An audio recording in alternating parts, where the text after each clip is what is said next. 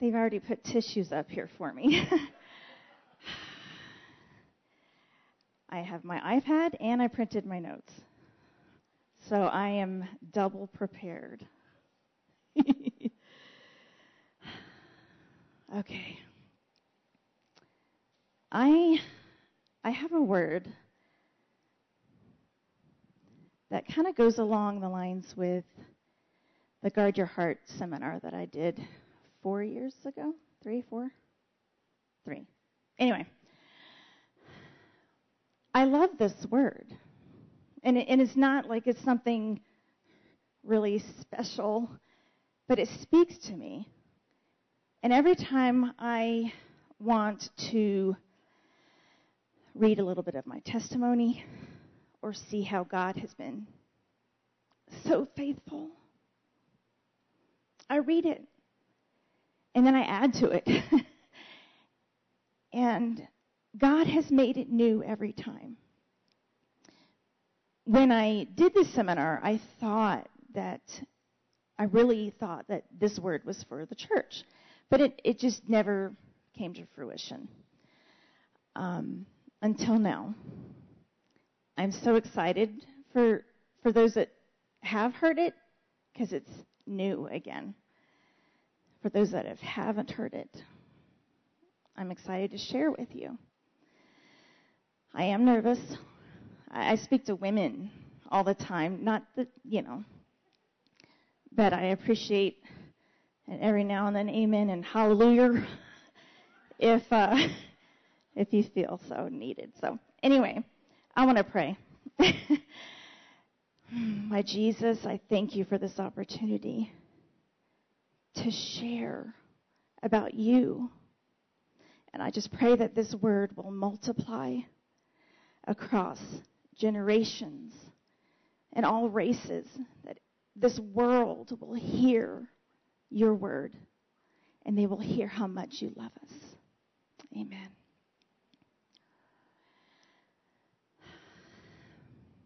So what's the first thing you think of when you hear the words, guard your heart? On a physical way, it is, you need to protect your heart, so you need to work out. You need to do some cardio, eat right. But there's also a spiritual connotation to guarding your heart. Some people will envision, I'm going to take my heart out and just put it in this cage, lock it up, no one can hurt me. Or I'm going to put a wall around there. But there's a better way. And so we're going to dig right in. If you're taking notes, I want you to write down this.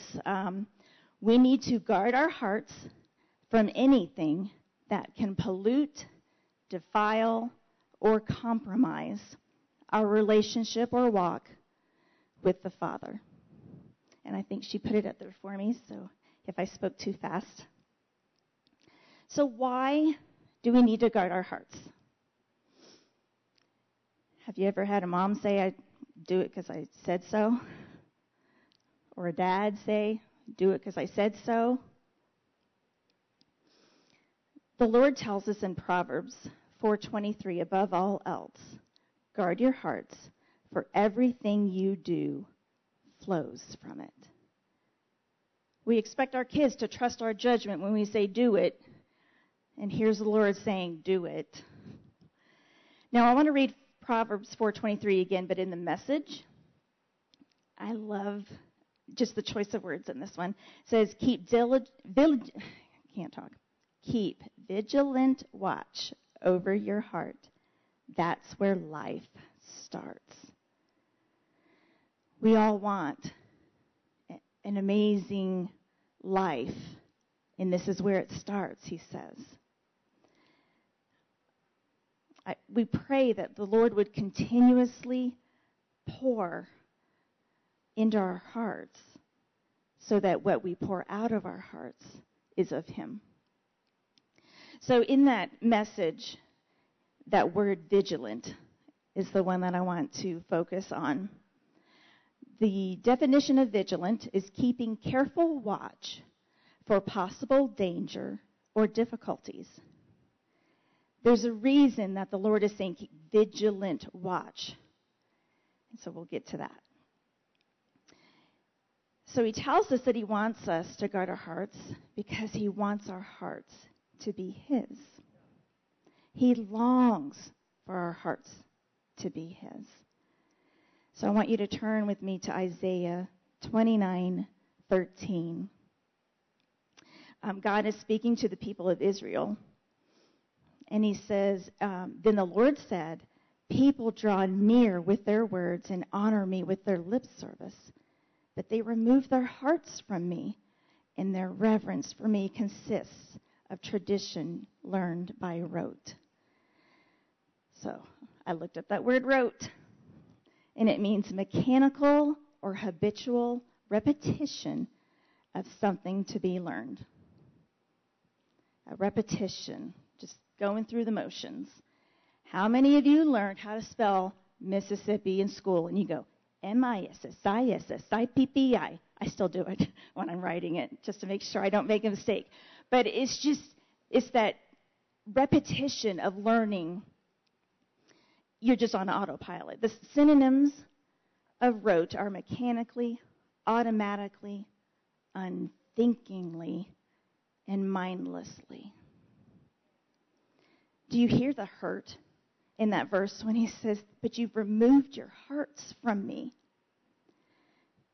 He's longing for our hearts, but we've tainted our praise with repetitious repeating of prayers, going through the motions, just like at the dinner table. Bless this food, Lord, amen. We're losing that connection with God, that connection that he wants and longs for. And it's why we were created. Merely going to church does not make that heart connection either. But in Joel 2:12, he says, even now, give me your heart. It's never too late. Amen. So the second reason why guarding your heart is so important, the physical heart is a vital organ. You could probably survive without an arm, lose a few toes, but your heart is what pumps life into your body. Your body needs the steady supply of blood going through your body that provides oxygen. And without oxygen, your cells will die. If it doesn't circulate through your body, you will die. A blow to the heart is the most catastrophic, and we need to protect it at all costs. So my first husband, Gary, had a massive heart attack almost 4 years ago at the age of 49. During the 4 weeks that he was in ICU, I had the unfortunate opportunity of learning what happens to the body when the heart is compromised. His lungs started to fill with fluid, and his kidneys started to shut down. The kidneys' function is to filter out the blood and take out the waste. Just like Jesus' blood has removed our sin and exchanged our penalty of death for life. The result of the heart attack was a multi-organ failure and then death. That one blow to the artery in his heart compromised the functions of his entire body, and he was no longer able to thrive. So I've told you about the physical heart. What about the spiritual heart? What if your spiritual heart was compromised? How effective would you be as a spouse or parent, a friend? For me as a singer, if my heart were damaged, my lungs would eventually collapse and I wouldn't be able to lead worship. If my kidneys failed, other wastes of life would settle in my bloodstream and contaminate my entire being. So the waste of life can be sadness, depression, unworthiness, lonely, anger, resentment, or jealousy. You could keep going on. There's a whole list of wastes, but they're all crippling to the function of your body as a whole. So if my heart is continued to be compromised, then my brain will stop receiving oxygen and will cause irreparable damage. You become ineffective when your heart is damaged. The third reason to guard your heart is because the Bible says that Satan wants to destroy you. So I'm going to tell you a quick story about my daughter when she was 6. She had a very impressionable spirit. She was very sensitive to things. And so, with children, when you tell them about life, in the Bible, you just take it up a little bit, take it up a notch based on their age. And she was very sensitive about Satan, but I felt that she was being attacked in certain areas. And so we had another talk, kind of that next notch up. And we discussed Adam and Eve and the serpent and how he could come in with those lies. And she knew about the devil. She knew about the story of the snake, but the snake and the devil, she hadn't made that correlation yet until this conversation. So she's asking me all sorts of questions that a normal 6-year-old would. And then she asked me a question that blew me away. She said, "Is Satan blind?" I don't think so. Why? That's an odd question to think about. Is Satan blind? And her answer was, well, he has to be blind if he doesn't love the Lord. Wow, okay. So he is blind. If you think about it, maybe Satan is blind. From what? What caused him to be so blind? And it's hate and jealousy. Satan knows the Bible says that he loses in the end. So why does he continue to deceive and destroy? Revenge can be a dangerous thing when someone has nothing to lose. There was even a show on TV called Revenge. This girl was out to get this family that wronged her in some way. And at the end of every episode, she got a little bit closer, a little bit, just getting a little bit more, but she was never satisfied. I imagine Satan that way. He is not satisfied until he takes you down. In John 10:10, it says, "The thief cometh not but for to steal and to kill and destroy." So we know the devil will do anything to destroy us. Where do you think he's aiming?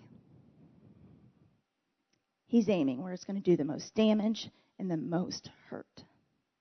He will stop at nothing to derail you, to wear you down, and destroy you. That word devil means slanderer. To slander is to do more than to accuse or speak evil of one to another. Literally, the word devil means one who puts himself or something in between two in order to divide them. Satan's goal is not just to speak evil, but to divide us. He seeks to divide spouse from spouse, children from parents, race from race, and church from church. He will use unresolved issues from the past. Wow, talk about 2020. Talk about all the division. I'm not saying Satan created COVID, but he certainly used that opportunity. The division has been so great. And that's why we need to guard our hearts. So how do you ensure that you are protected from the devil's schemes? You need to know God's voice, because Satan is real. And learning his voice, studying his word, and following him. In Hebrews 5:4, it says that a mature Christian will be able to distinguish between sound and unsound doctrine. So I'm going to tell you, I'm not going to come up here and recommend a book for you to read other than the Bible. Yes, there are other great Christian books out there, amazing books. I read them. But when I study the Lord, it's the Word, because I want to hear his voice and his voice only.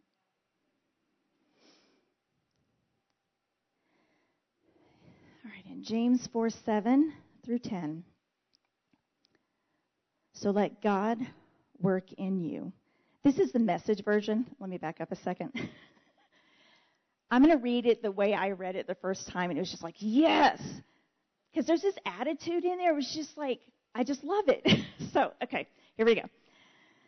So let the Lord work his will in you. Yell a loud no to the devil and watch him scamper. Say a quiet yes to God, and he'll be there in no time. Quit dabbling in sin. Purify your inner life. Quit playing the field. Hit bottom and cry your eyes out. The fun and games are over. Get serious, really serious. Get down on your knees before the Master. It's the only way you'll get on your feet. I'll come back to that in a minute. It was a full month of turmoil with Gary in the ICU. To backtrack a bit, I had been praying for 7 years for his healing of depression, anxiety, and PTSD. I was losing my husband way before the heart attack. I had prayed fervently that he be made whole, and then the heart attack happened. I continued to pray that he be made whole. I didn't know how the Lord was going to do it, but I knew he could. My favorite song that I listened to over and over during this time was Do It Again. We sang it this morning when I saw it on the list. I'm like, yes, Lord.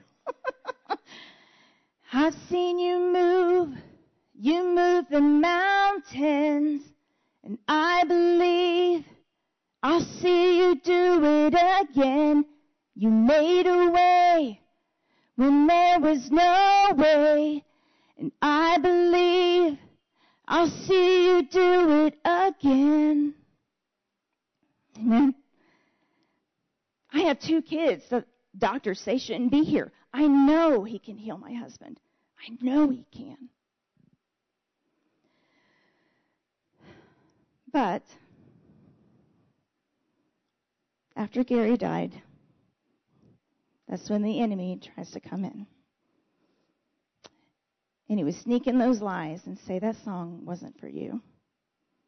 You did this to Gary. You pulled the plug. It's your fault he died. You prayed that he be made whole, and the only way to do it was in heaven. And so what do? Back that verse that I just read, I yelled, Satan, no. And all I had to do was whisper and say, Holy Spirit, I need you right now. Had I not purposefully put the word of the Lord in my heart and known his voice, I don't know that I would have recognized that that was the enemy talking to me. I know he's faithful, and he will do it again. I just don't know what his miracles will look like. I know I have 2 miracle children, and I've been blessed with a second husband that loves me dearly.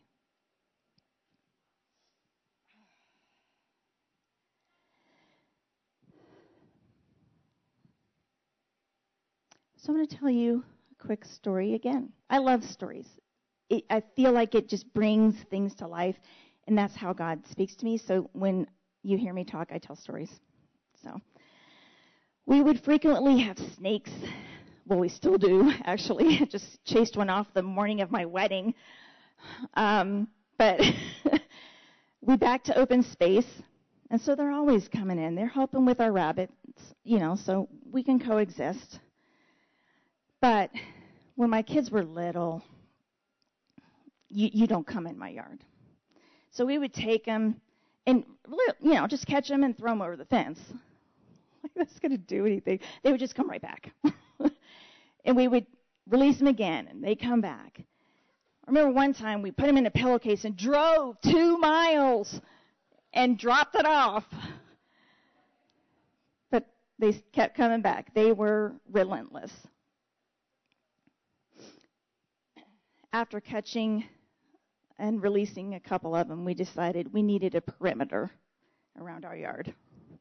So they have those granules that you can put around, and as soon as they come in contact with it, they turn away. I think they go looking for water or something. I don't care. They turn away. They just go away. Now, when you accept Christ as your Savior, His blood is your perimeter around your heart.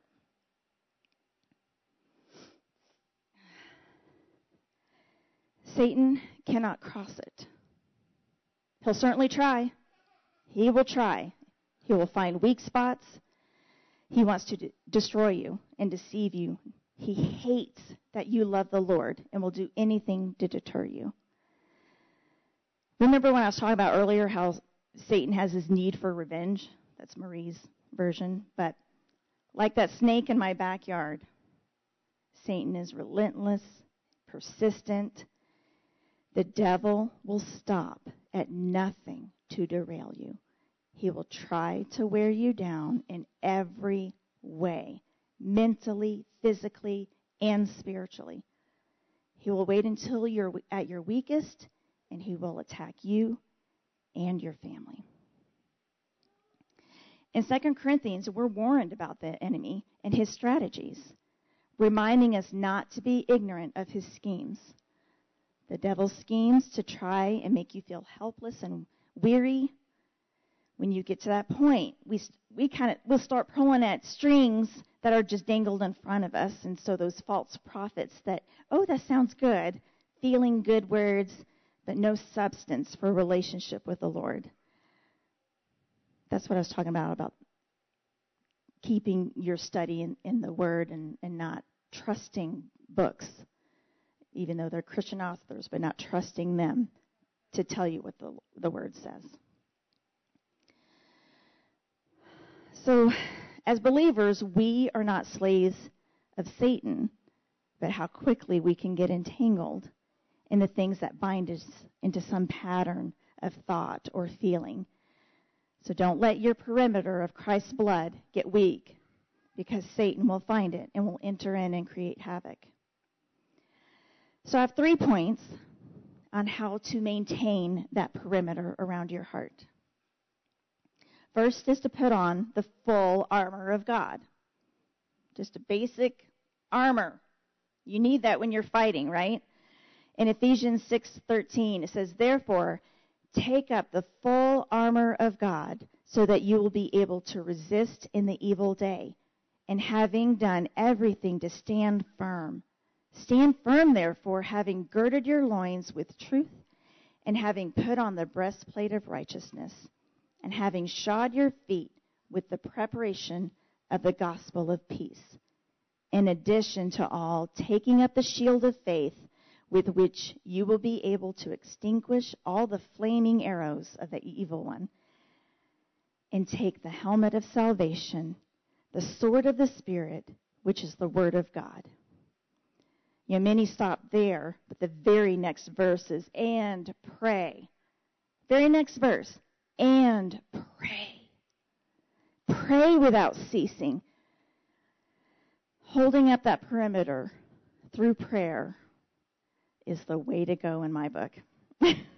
I believe nothing can penetrate the perimeter of Jesus' blood. It's that strong, but it's our weak flesh that can let that snake in. Talking with him daily will solidify and strengthen your relationship with the Lord. Prayer is when we exchange our ideas for his, and we align our desires with his desires. Like a bride and groom, we can become one and solidify that perimeter. The sword of the Spirit, which is the Word of God. I've talked about hiding his word in your heart. It is so important. You have to read the word in order for the Holy Spirit to bring it back to remembrance. You have to have read it. The greatest weapon against fear, the Word of God. The greatest weapon against doubt, the Word of God. The feeling of knowing the Lord is with you is priceless. Only God can give you perfect peace. Do you know that that same peace is a weapon to defeat the enemy? It says in Philippians 4:7, and the peace of God will surpass all comprehension, and he will guard your hearts and your minds in Christ Jesus. You know that Hebrew word shalom means peace? Well, before going into battle, they would pray, shalom, shalom. Before going into battle, they're asking for that peace of the Lord to go before them. They're asking for the Lord to prepare a way for us. There's a confrontation, Lord. I pray your shalom, shalom peace over this situation. Lord, I pray your shalom, shalom peace over me losing my job. He is fighting battles on our behalf when we don't even know it, and he gives us a peace that passes all understanding through Christ. And that peace will guard our hearts. So the belt of truth, it was always put on first because that's what held up the breastplate. I mean, a soldier's armor weighed approximately 70 pounds, they believe. I can't imagine having all that extra stuff. But that belt of truth is what you needed to, it was like a foundation to hold up your breastplate. The foundation of truth is your acknowledgement of your sin and shortcomings, and that you cannot live without Christ. You must be grounded in his truth to support your righteous living, which leads me to the breastplate of righteousness. I'm going to tell you another story. It's from Priscilla Shirer. This analogy of living a righteous life, I've not found another one better. So we're going to give credit to Priscilla. So she, at the time of when I heard her say this, she was living in Texas. She has 3 boys. They were in a rural area where their neighbor across the street had a good sizable pond with a boat, a small fishing boat, and it was stocked with fish. And this neighbor said, you can come over and come fishing whenever you want. So one day, she and her 3 boys went over there to go fishing. And they're not really catching much. And she's like, hey, why don't we go take that boat, go to the middle, and see if we can catch anything out there. Well, the boat is overturned, so that doesn't fill up with rainwater or whatnot. And she's going over there. She realizes, I'm going to turn this boat over. Inevitably, something is going to crawl out, hop out, waddle out, or worse, slither out. She never had to say, hey, critters, there's a boat right over here that you could just go hang out. Just go right in. She didn't send out any party invitations and say, here's a great place for you to hang out. But it was that cool, damp environment that they already love and they will find. That environment created by the upside-down boat was invitation enough. Righteousness is right-side-up living. Unrighteousness is upside-down behavior that creates an environment that invites the enemy to come in and make himself at home. When you choose not to live in alignment with the will of God, you create that upside-down life and invite Satan in. Encourage him to wreak havoc in your life. Righteousness is not about being a perfect Christian. It is an everyday choice. It is choosing a lifestyle to live your life in alignment with the Word of God. So when you gird yourself in truth, it means that you're affirming God's standard on your life. Being righteous means aligning your behavior to the truth that you say you affirm. You cannot proclaim you love Jesus in here and then walk out and deny him and wonder why things aren't going right. If you find the fingerprint of the enemy on your life, then maybe you need to take a look and see which way your boat is fixated. Ask yourself, if your boat is upside down in any way, what do you need to realign so that it's with the Word of God? So Ephesians 4:17 through 24, with the Lord's authority I say this, live no longer as Gentiles do, for they are hopelessly confused. Their minds are full of darkness. They wander far from the life of God that gives him, because they have closed their minds and hardened their hearts against them. They have no sense of shame. They live for lustful pleasure and eagerly practice every kind of impurity. But that isn't what you learned about Christ. Since you have heard about Christ and have learned the truth that comes from him, throw off your old sinful nature and your former way of life, which is corrupted by lust and deception. Instead, let the Spirit renew your thoughts and attitudes. Put on your new nature, created to be like God, truly righteous and holy. So I heard a story about an atheist. He had had this dream, and he sees this figure, this person, and he's like, I know that it was Jesus. Just based on his persona, there was just something about him. I knew it was Jesus. And then I see another figure, and it was the devil. You know, he didn't have the red face and the horns and the pitchfork. He was actually quite inviting, but I knew he was the devil. And they asked me to choose a side. So I chose what I wanted to do, and I sat on the fence. Jesus went away. And then I turn, and I see that the devil's still there. I'm like, hey, wait, why are you still here? I chose what I wanted to do. You don't get it. I own the fence. He owns the fence, y'all. I know I'm up here, and this is hard stuff to take in sometimes. It seems very exclusive and very harsh. But it's the Word of God, and it's the truth. And if you want to follow Christ, you need to pick a side. It is a daily choice. I've not figured it out. I reread my notes from 3 years ago to get more. I mean, it's a choice every morning.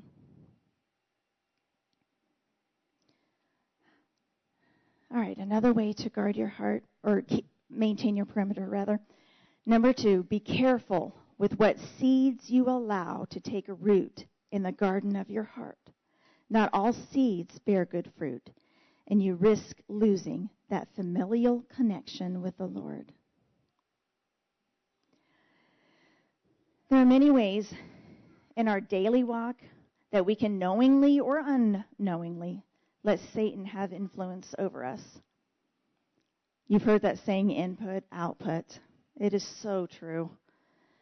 What kind of TV shows or movies are you watching? What about music? Guard your heart and mind by what you put in. If there's a check in your spirit, or you just don't feel right about seeing a certain movie, it's the Lord saying, don't let Satan in. Trust me. Stay with me. Abide with me. The world is enamored with sin. There's even a saying, it feels so good to be bad, or that girl's naughty, and it's supposed to be good. I mean, I went to the mall it was Christmas time a few years back, but I remember looking in this, I don't remember what store, but in the awning they had those Mylar balloons. They were gold, and it said #naughty. That's all harmless. We could all say, oh, that's harmless. But it just leads to the next thing. I'll tell you my favorite eye makeup. All of their names are sin, scorched, dirty talk. They just simply imply. And I'm not saying don't wear the eyeshadow, because you know my primer this morning I think is sin. What I'm saying is to be aware. The enemy will use anything to distract you or tempt you. If Satan knows the Bible says he loses in the end, he also knows what your potential is when you have Christ all over you. His deception all started in the Garden of Eden. So be careful what seeds you allow to root in your garden. So Satan cannot be omnipresent like the Lord. So I just imagine him dropping seeds every now and then as he's around. And he chooses those times to drop a seed and say, I'm just going to leave this right here. And then we take it in and we cultivate it. Fear and worry are big seeds that are just dropped in. Just, you need to worry about this. And then we pull it in and we nurture it and say, yes, I need to be worried about this. I'm so afraid of what's going to happen. And we take that seed and think, I need this. I'm going to hold on to this and obsess over it, make it my identity, thereby giving it root and allowing it to grow. We're just playing into the devil's games. Shout no to the devil and whisper, Holy Spirit, I need you. All right, my last point. Make the Father number one over everything. So you're familiar with the model prayer in Matthew 6 when we proclaim, hallowed be your name. That word hallowed is declaring that he's above all, that he's number one in your life. You know how I love to say all is like an absolute. I don't allow my kids to say you always or you never, but all is an absolute. We need to make him Lord over all. So when you ask the Lord to bless you and you want his name to be glorified, are you agreeing that he's above everything in your life and that you want him to bless you as you watch a sinful TV show or movie? Do you want him to bless your time of gossiping? Do you want him to bless your adulterous lifestyle? Or when you're spewing out hateful things about someone? To guard your heart, the Lord must be first in all things. In Philippians, Paul prayed that God would be glorified, whether in his life or death. His prayer was spot on, not vague. It was fervent, passionate, and clear. That you be glorified. Hallowed be your name, whether I live or die. Once we get a hold of this prayer, we are released from all doubt about what we should pray for. Many prayers will wither and die on our lips because they are not for his glory. Once God is glorified, our hearts will rise with triumphant faith flowing from pure motives. Lord, be glorified in this situation. Lord, be glorified when I confront this person. Be glorified as I deal with a broken down car. Lord, be glorified, even in the death of my husband. The rest of that prayer is, your kingdom come, thy will be done on earth as it is in heaven. Our hearts must be set on obedience to this wonderful will and plan of God. As we surrender to His will, we find the power of a new heart, which includes a new will flowing into us, working in us to His will and to do His good pleasure. I know today, being Father's Day, it's hard for some. Mark touched on it earlier. I've been incredibly blessed with an amazing Christian father. But maybe your father wasn't loving, or maybe he abandoned you, or maybe he did his best and it just wasn't good enough.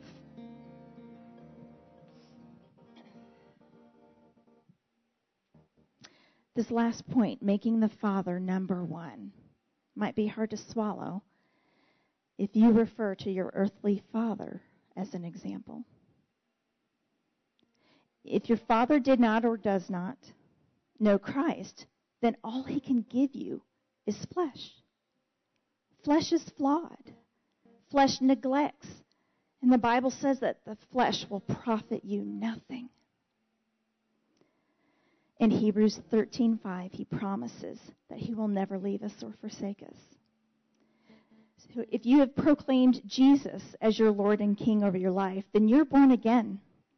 Another way I love to look at it is you've been refathered. You have a new Father. He is perfect.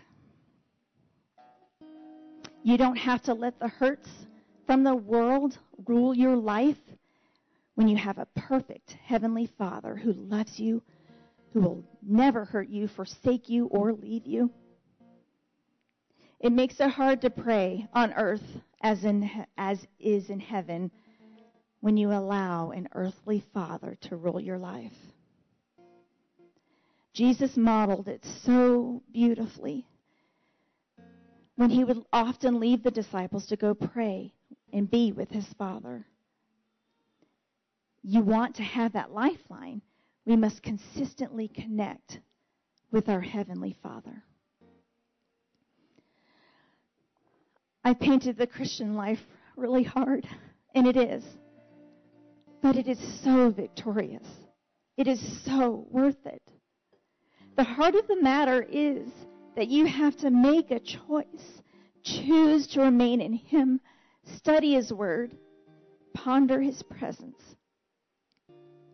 He is faithful and true to His Word. He sent the Holy Spirit to support you, and He longs for your heart. He longs for that heart connection. If you feel that your heart has been damaged or compromised, give it to Him. God's plan does not include you trying to get yourself out. It doesn't work that way. He is the one that heals the brokenhearted. My final scripture for this morning is Ezekiel 36:26. And I will give you a new heart, and I will put in you a new spirit. I will take out your stony, stubborn heart and give you a tender, responsive heart. You know what he's describing here? It's a heart like his. Notice how he says, I will give you a new heart. I will put a new spirit in you. I will take out your stony, stubborn heart and give you a tender, responsive heart. We want our hearts to be like his, but only he is the one that can change our hearts.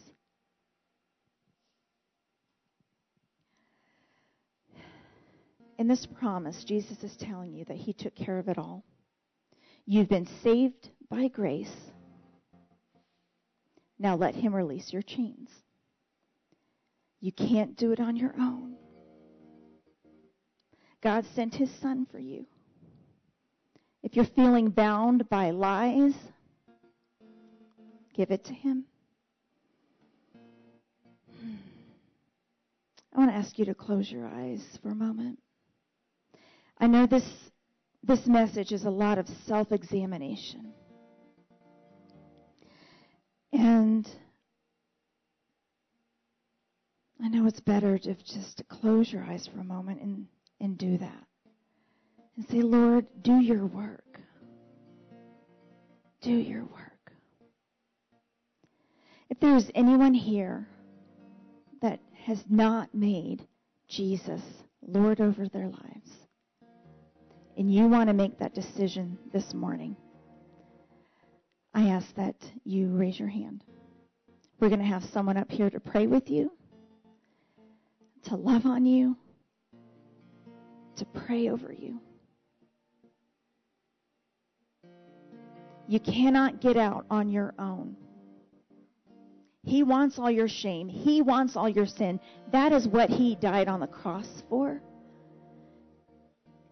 But it takes our willingness to give it over to him.